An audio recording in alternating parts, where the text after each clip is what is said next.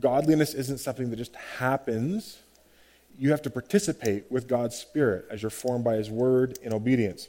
So every month I take 4 areas: my relationships, my prayer life, my understanding of Scripture, and serving. And I say, God, what's a way that I could challenge myself? And just kind of, where do I need to be pushed? And so this month, this is what I'm focusing on. In the area of relationships, I'd like to find a discipleship training partner. I don't really know exactly what I mean by this, other than I'd like to find another guy who wants to, at least over the summer months, really try and push me and him into areas of discomfort as it relates to discipleship. So sharing our heart, soul, mind, strength, so goals together, and then really touching base consistently and saying, how are you doing? How can I pray for you? Some of you might say, that's kind of like an accountability partner. Maybe, but I'm thinking of something maybe a little bit more robust. And so I'm going to be praying about that, and if that's something that you're interested in doing, then contact me if you're a guy. But this is something that I'd really like. I'm just learning that it's just so much easier to do something when there's someone else in your life who's helping to push you in that direction as well. And I need strong Christian guys in my life. So that's one thing that I'm going to be focusing on. Cell phone limitations for soul. I've just become so distracted from quality prayer time. And when I did an inventory a few weeks ago, a lot of it was just my own pulling out the phone before I'm actually spending time in prayer. So I'm setting some strong limits on myself this month just to kind of recalibrate that. Mind, I'm going to memorize some scripture. Scripture memorization is very, very difficult for me. But when I did the recent Jesus and Buddha public talk, I was reminded of the importance of being able to have scriptures at the ready, being ready in season and out. So I'm going to commit to a few verses, some long, some short, and do that. And then strength, spring cleaning, that's on Saturday. I'm going to work hard, even though that doesn't come naturally to me. Not the working hard, but the cleaning and the tidying up. I'm just kind of like, it's good enough around the house. So that's my strength contribution. And I did this last month, and it was really cool. I just took $25, and I just started praying, and I said, God, will you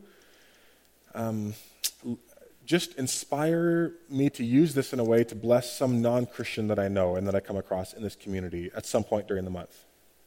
And I prayed about that for not too long, only a few days, and then there was an opportunity, and I ended up getting a gift card for someone and just giving it to them randomly and just saying, this is for you, God loves you, there it is.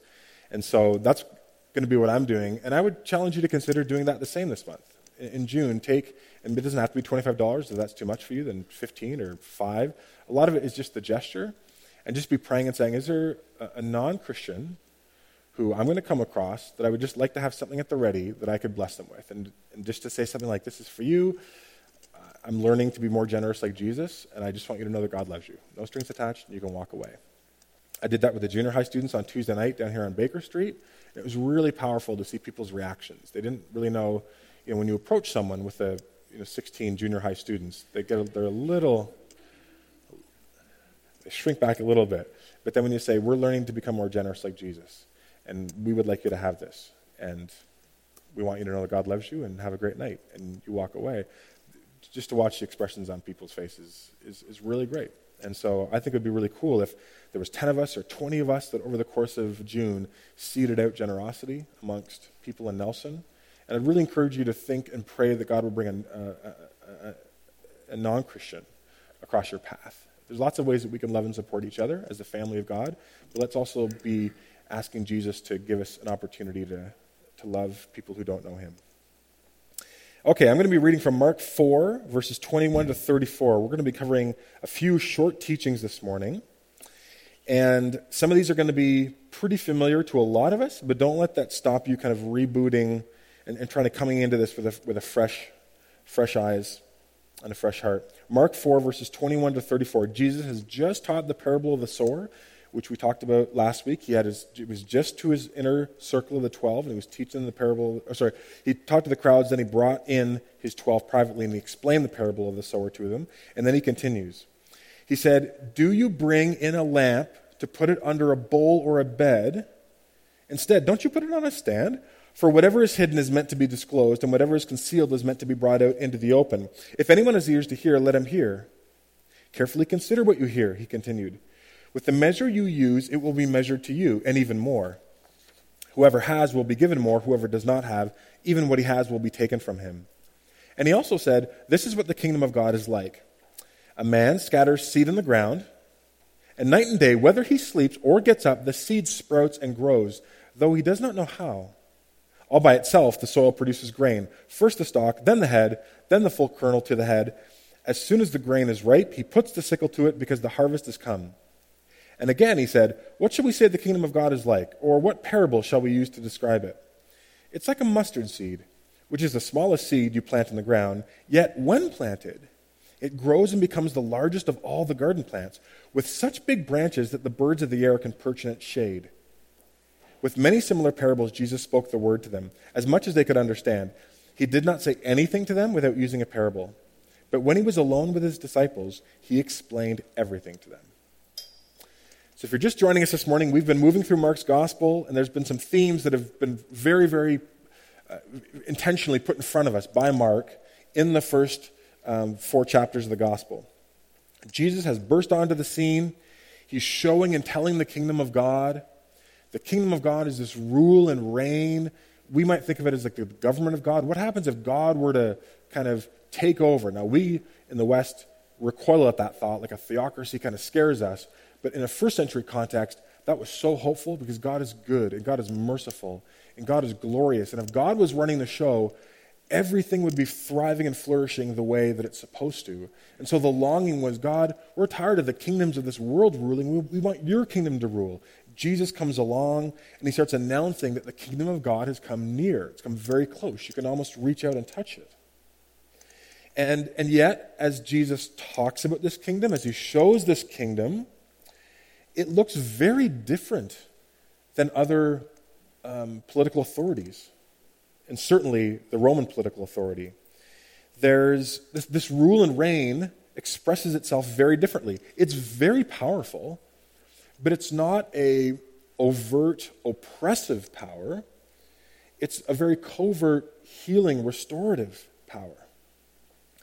The kingdom, it liberates and it heals and it inspires wherever its dominion extends, unless its dominion extends into ground and into people who are self-righteous and hard-hearted.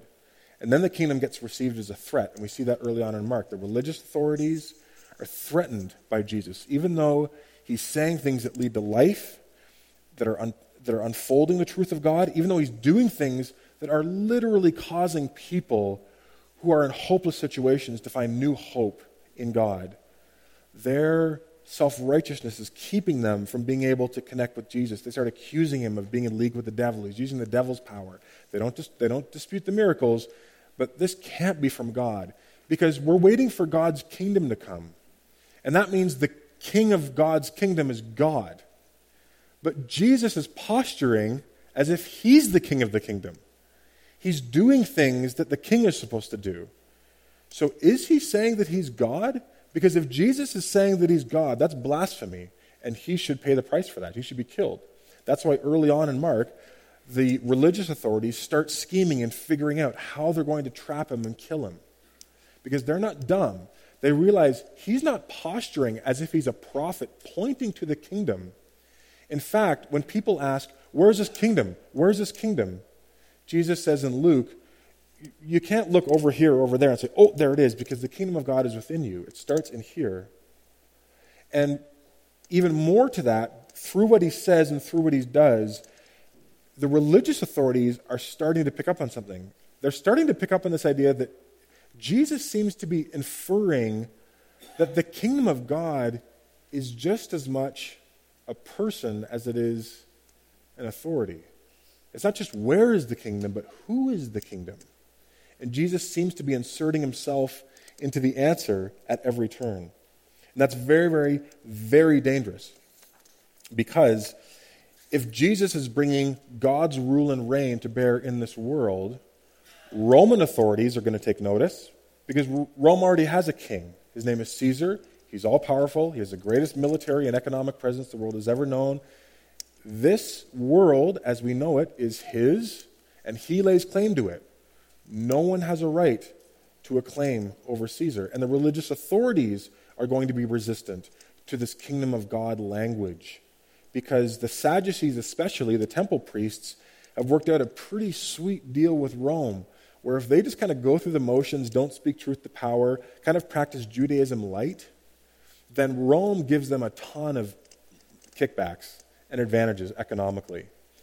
And so both the religious authorities and what we might think of as the governing secular authorities, both of those people are starting to take interest in Jesus. The religious authorities do first, but we'll see by the end of Mark's gospel, the Roman authorities are very, very threatened by Jesus. Chapters 1 to 3 of Mark focus on showing Jesus as the kingdom insurrectionist. Wherever he goes, he's overthrowing the established, kind of the status quo. Wherever he goes, wherever he teaches, people leave that place saying, I have to rethink my entire understanding of the nature of things because I just saw someone get healed. I just saw someone teach a truth that unlike I've ever heard before, and I've been listening to good religious teachers my whole life. He's just upsetting the apple cart, but not in a destructive way. It's always constructive. It's always restorative. It's always healing. It's very confusing to people, but it's very, very exciting. And large crowds are following him. And there's this movement of Jesus. We want Jesus to be our king. We're starting to see people saying, yeah, like if this kingdom is coming, it'd be great if Jesus was the king, because everywhere he goes, there's new life and new hope. Last week, we looked at the parable of the sower, which is a parable through which Jesus attempts to explain why there's different responses to his message. The good seed of the gospel gets tossed out. Jesus is saying, I'm tossing it out. It's good seed. This gospel message of hope and new life, God has come to establish his kingdom in a personal form, but the kingdom is going to be established through a death, through an atoning sacrifice, and through resurrection. And that kingdom seed is being spread everywhere. But only about a quarter of the time does it find soil upon which it can actually long-term transformatively flourish. Because even though the seed is good, the hearts that receive it aren't necessarily. You can have hard-heartedness, you can have shallowness, you can have hearts that are distracted, and you can have good soil. And Jesus says, not everybody who hears this message is going to respond to it favorably. Not everyone who even receives the gospel immediately is going to bear fruit long-term, because a lot of it's going to depend on the heart. And then Jesus continues to teach, in the context of his 12 disciples, a few more parables that explain where this kingdom of God is going and the nature of this kingdom. So in verse 21, Jesus says to them, Do you bring in a lamp and put it under a bowl or a bed? Instead, don't you put it on its stand? For whatever is hidden is meant to be disclosed, and whatever is concealed is meant to be brought out into the open. Remember, Jesus has started teaching in parables, and people are like, why don't you just teach, just give us the straight goods. Don't obscure anything. Just tell us what you mean. Don't use parables. And Jesus is like, I'm not using the parables to conceal the truth. I'm using them to help people see. He's like, I've come to disclose the kingdom. I'm the light of the world. I haven't come to then make things hidden in secret. I'm using the parables to reveal God's truth. You don't light a candle and then put a bushel over it. You don't invest in a sound system, turn it on, but then mute everything.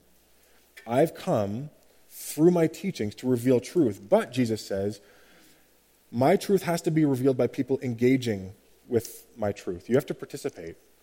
So I'm teaching in parables so that people who are genuinely spiritually hungry will let the parable sit with them. They'll mull it over in their mind and heart, and I'll reveal truth to them through the parable.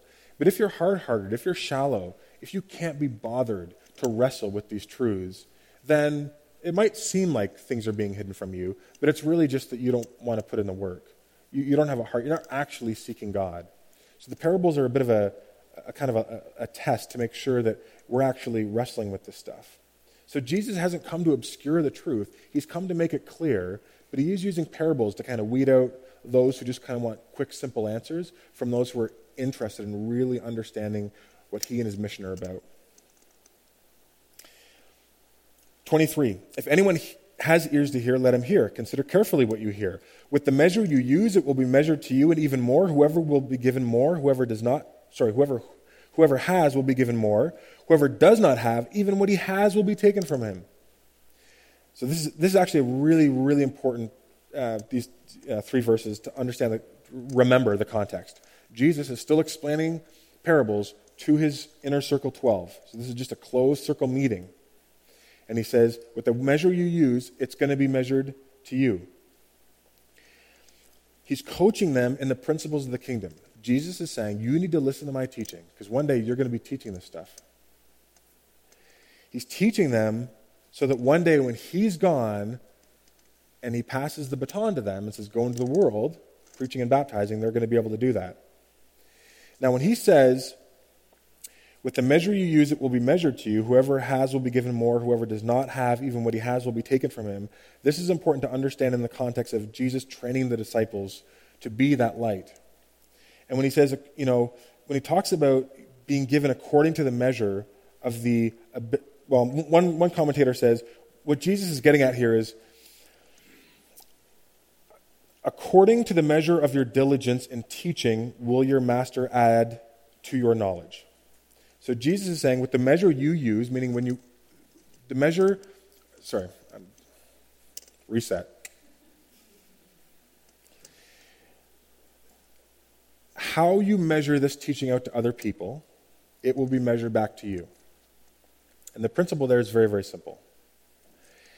Jesus is saying, if I teach something to you, Jeff, and I just kind of spoon out a little bit to other people, I'll spoon back in deeper knowledge and insight. And then you'll spoon out. But, Jeff, if you try and take a big scoop of that knowledge and seed it in other people's lives and teach other people, I'm going to replace that with more. So this basic principle is Jesus is trying to teach the disciples, if you take my teaching and run with it and you measure it out in abundance, I'm going to keep pouring back into you. But if you just give a pittance, or even if worse, if you just receive, if you think that this is just for you, and you're not even thinking about passing this on, paying it forward as it were, then even what you have will be taken from you. You'll find that the knowledge, the insight will slowly atrophy and wither, and it will die. And here's the insight that Jesus, I think, would want us all to hear this morning, because even though he's speaking to the 12, this has application for all of us, and that is this. Teachers of the kingdom will get more kingdom insight and power through which to teach. And you're like, okay, well, Jeff, you're a teacher, and I know a few teachers of the kingdom, but I'm not a teacher of the kingdom. But that's actually not true. Because if you're a Christian, you're a disciple. And a disciple is someone who's learning from Jesus how to live. But part of what it means to learn from Jesus how to live is to help other people under our authority or in our relationships learn from Jesus how to live. Disciples disciple other people. Disciples make disciples. And what Jesus is saying is that there's going to be some people who aren't experiencing a consistent flow of God's power and insight into their lives. And he says it's because God is he wants to use them and teach others through them, but they're just keeping it here. And they're hoarding it. And maybe the excuse is, I don't know enough, so I don't know enough to teach people, or I don't know enough of my Bible, or I'm not that wise, or whatever. But the point of Jesus is saying, right, but the way you get more wise is to mete out what you've been given, and then I'll add more to you. And then I'll pour wisdom into you. And so these 3 little verses, I think, offer a real challenge to us. Because they say, who are you discipling? Who are you teaching? For some of us, that might be our children, it might be some coworkers, it might be a friend, it might be Sunday school. But we're all called to be teachers within the kingdom. And yes, you might only have a teaspoon bit of knowledge from your perspective. You're like, I don't know how this could help. But Jesus says, but use it though, and then I'll give you more. Don't hesitate from using it because you look at it from a human perspective and say, oh, I don't really see how this is going to be of use to anybody. That person over there, they can rain buckets down. I'll just let them do it. No. There's people that only you can touch. There's people that only you can reach. There's people who can only be brought closer to God because of you and your experiences. God wants to use you, wants to use all of us. He scatters us out from this place on Sundays so that in the rest of the week we can teach and help people. So let's be a people who, no matter what we've been given, we figure out ways to pay it forward. Teaching Sunday school, contributing in small groups, starting a book study, leading a Bible study, whatever it is, conversations. Whenever God teaches you something, pass it along to someone else. God's just teaching me this, and I'm learning this. And Jesus says, I'm going to give you more and more and more. Verse 26, he also said, this is what the kingdom of God is like. A man scatters seed on the ground, night and day, whether he sleeps or gets up, the seed sprouts and grows, though he does not know how. All by itself, the soil produces grain, first the stalk, then the head, then the full kernel on the head, and as soon as the grain is ripe, he puts the sickle to it because the harvest has come. Now remember, parable of the sower. Seed gets sown, but only in the good soil does the seed take root and lead to a huge crop. And so, in the disciples hearing that, they're probably thinking, well, if everything depends on the soil, how is this kingdom of God thing ever going to take off? Like, they're looking at each other around the room. Remember, this is a real motley crew. And they're like, if everything depends on the soil in our hearts and everyone's sitting here, this movement is going to go down quick. And Jesus is teaching here to say, yes, your soil is important, but it's not the only power at work. There's another power at work. The kingdom of God, the gospel, is a seed that is at work whether or not you even realize it. Once the kingdom of God gets inside of you, once you receive the kingdom, ask Jesus to be your Lord and Savior, whether you sleep or get up, God is at work in your life. I don't really feel it. Yeah. You might not feel it, but it doesn't change that objectively God is at work in the secret place. I don't see anything. Yeah, you might not. When a farmer plants seeds and buries it and goes to bed and wakes up, he doesn't say, oh, there's no crop. Nothing's happening. This whole project is a failure. I'm selling my farm. I'm giving up. Flip the table. You have to be patient and wait. Because a huge amount of growth in farming happens underground. And a huge amount of growth spiritually happens underground, even without our awareness. And yes, you do need to do things to keep the soil of your heart good. But Jesus says the Christian life isn't a project of self-will. God's power is at work in you. The gospel itself, when it gets into your heart, will germinate and it will do a work. You have a power in you that is working even when you're doubting, even when you're making foolish decisions, even when you're unaware. God is active in your life all the time. God's power is at work. Wherever the kingdom is established, God's power is at work. So don't judge by what's obvious or observable. Don't hang your faith or the confidence of your faith on feelings or whether it seems like things are going well. God is at work in your life. There is a hidden power that will produce a crop if you don't give up farming. You're not in this on your own. God is working in you. Verse 30, again, Jesus said, what shall we say the kingdom of God is like? Or what parable shall we use to describe it? Notice something. Jesus himself is playing with the best way to figure out how to explain the kingdom of God, which means the kingdom of God is a big concept. You can't actually just say, the kingdom of God is this. I talk about it as the rule and reign of God, but there's 1,000 different ways. It's like a diamond. You can't take in the full beauty of a diamond all at once. You have to turn it over. And you can look at it from different angles and say, oh, that's beautiful, that's interesting. Oh, but you can't, but tell me about this diamond. Capture the fullness of it. Ugh.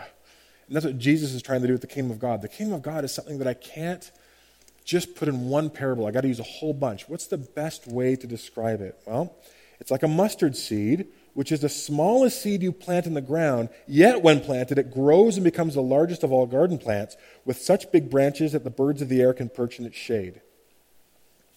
Why is Jesus teaching this? Again, God's kingdom is coming, and Jesus is talking about these really seemingly weak, small parables. The kingdom's like the seed. The kingdom's like, in other gospels, it talks about the kingdom's like yeast and dough. It's not this powerful metaphor of this king, this conquering army, this power, this monolithic power from heaven. It's very vulnerable and small and almost seemingly irrelevant and insignificant. So the disciples are hearing this and they're thinking, well, how is this going to make a difference? Like, look at us. We're 12. We're not much of anything. Jesus, you're awesome. But we've been watching your ministry for years now, and yeah, there's a lot of popularity, but look around us. Like Rome, like Caesar is king. How how is this going to amount to anything? And Jesus says, no, you have to understand the kingdom of God is like a mustard seed. And you can't look at it and say, hey, look at the 12 here. Look at where the kingdom is breaking in here. It's never going to make a dent. It's never going to be able to make a dent in the world. Jesus says, no, you're seeing it wrong. There's a divine principle in operation in the kingdom of God. And he says you have to look to a mustard seed to understand it.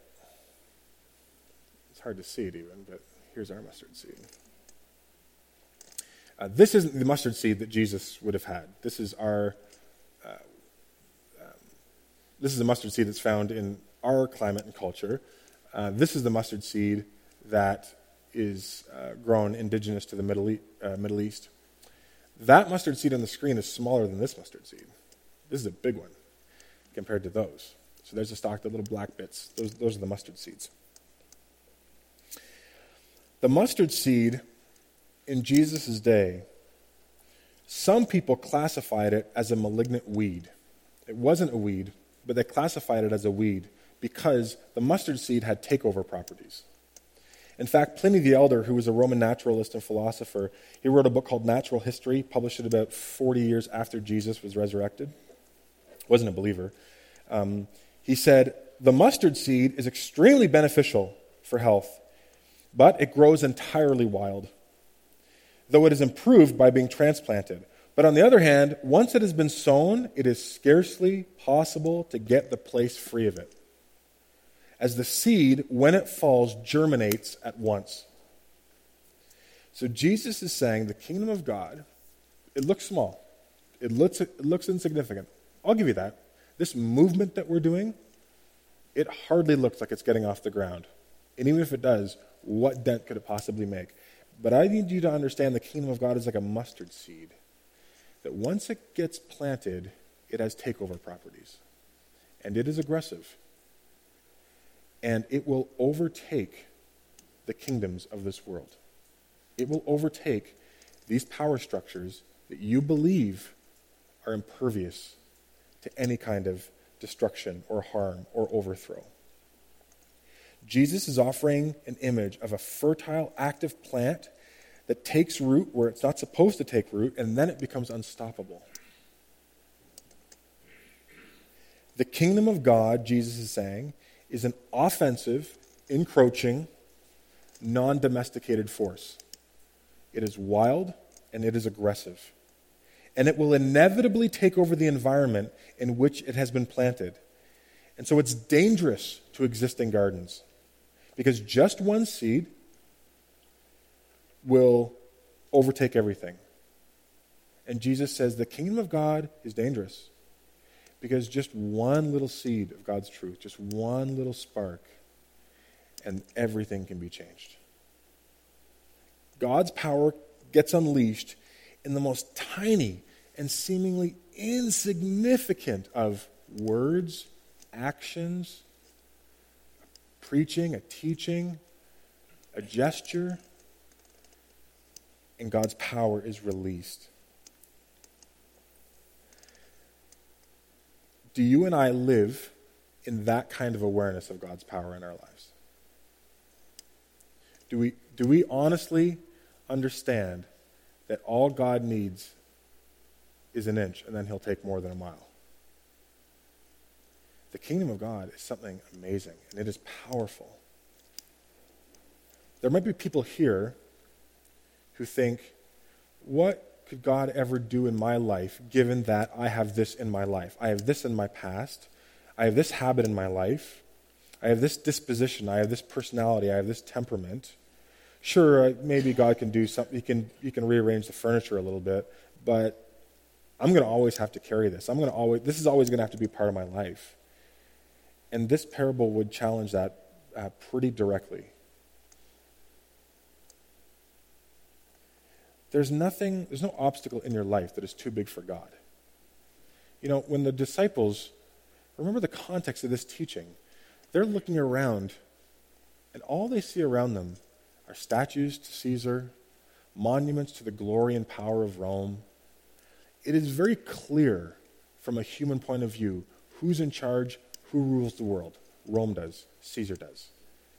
If you would have told the disciples that you fast forward 2,000 years, and now people go on field trips to Europe to study the former glory of Rome, to study the former might of Rome, and the kingdom of God is now viral globally.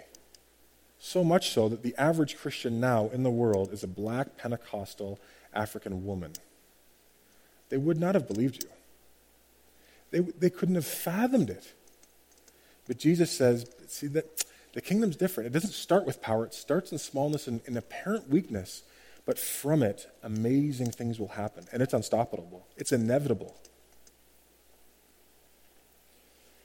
With many similar parables, Jesus spoke the word to them as much as they could understand. He did not say anything to them without using a parable, but when he was alone with his disciples, he explained everything.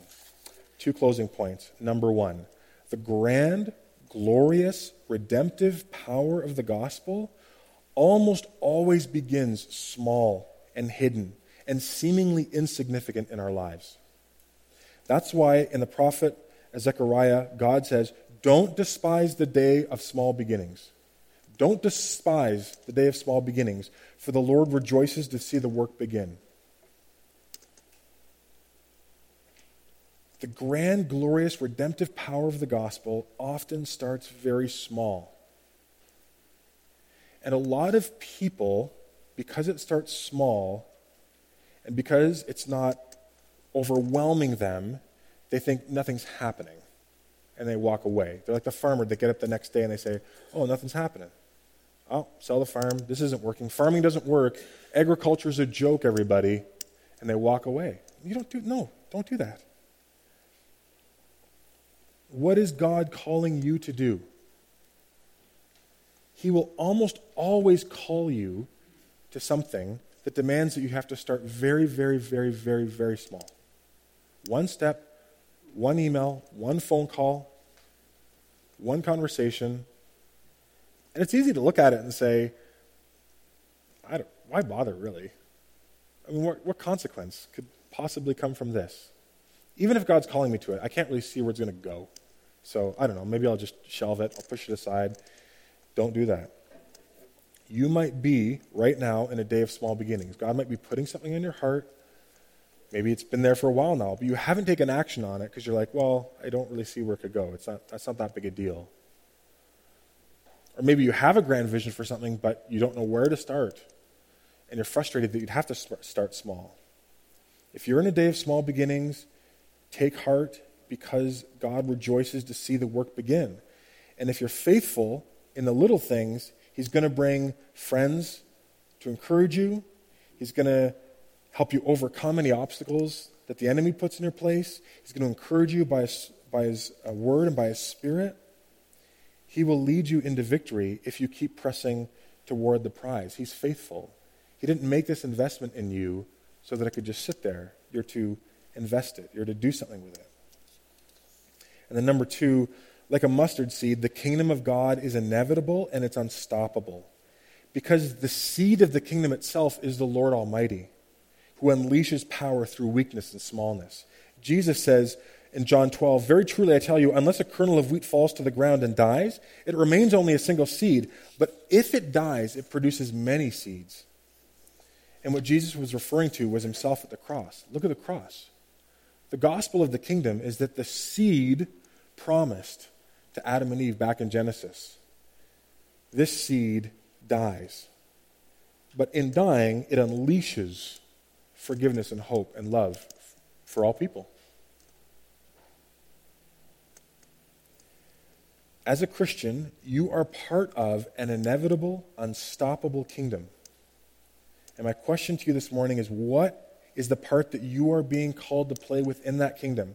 Your first step may be a very, very small one, but don't let that discourage you. God has an encouraging habit of taking mustard seeds and growing them into something spectacular and big. Let's pray. God, as we close our time in worship and transition to breaking bread together, would your word challenge us? We thank you that the kingdom comes in smallness, and it finds soil in weak things and in broken things. That's who we are, God. We're broken vessels, but we want you to use us individually and as a community to be a light to the city of Nelson and beyond. Do your work in us, God. In Jesus' name, amen.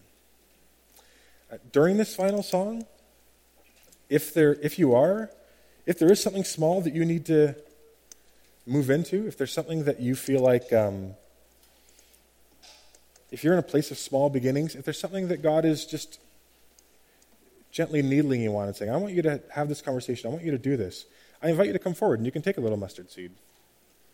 It'll be easy to lose, so don't lose it. But maybe put it in your pocket, put it somewhere, and just take it. And just take it out today and over the next few days and just look at it and pray and say, God, this is a small thing I think you're calling me to. I don't know where it's going to go. Maybe I'm scared. Maybe I'm excited. But I think I know what the next step is. And so if you feel like that's you, then feel free at any point during the next song to come forward and just take a mustard seed and take that with you this week.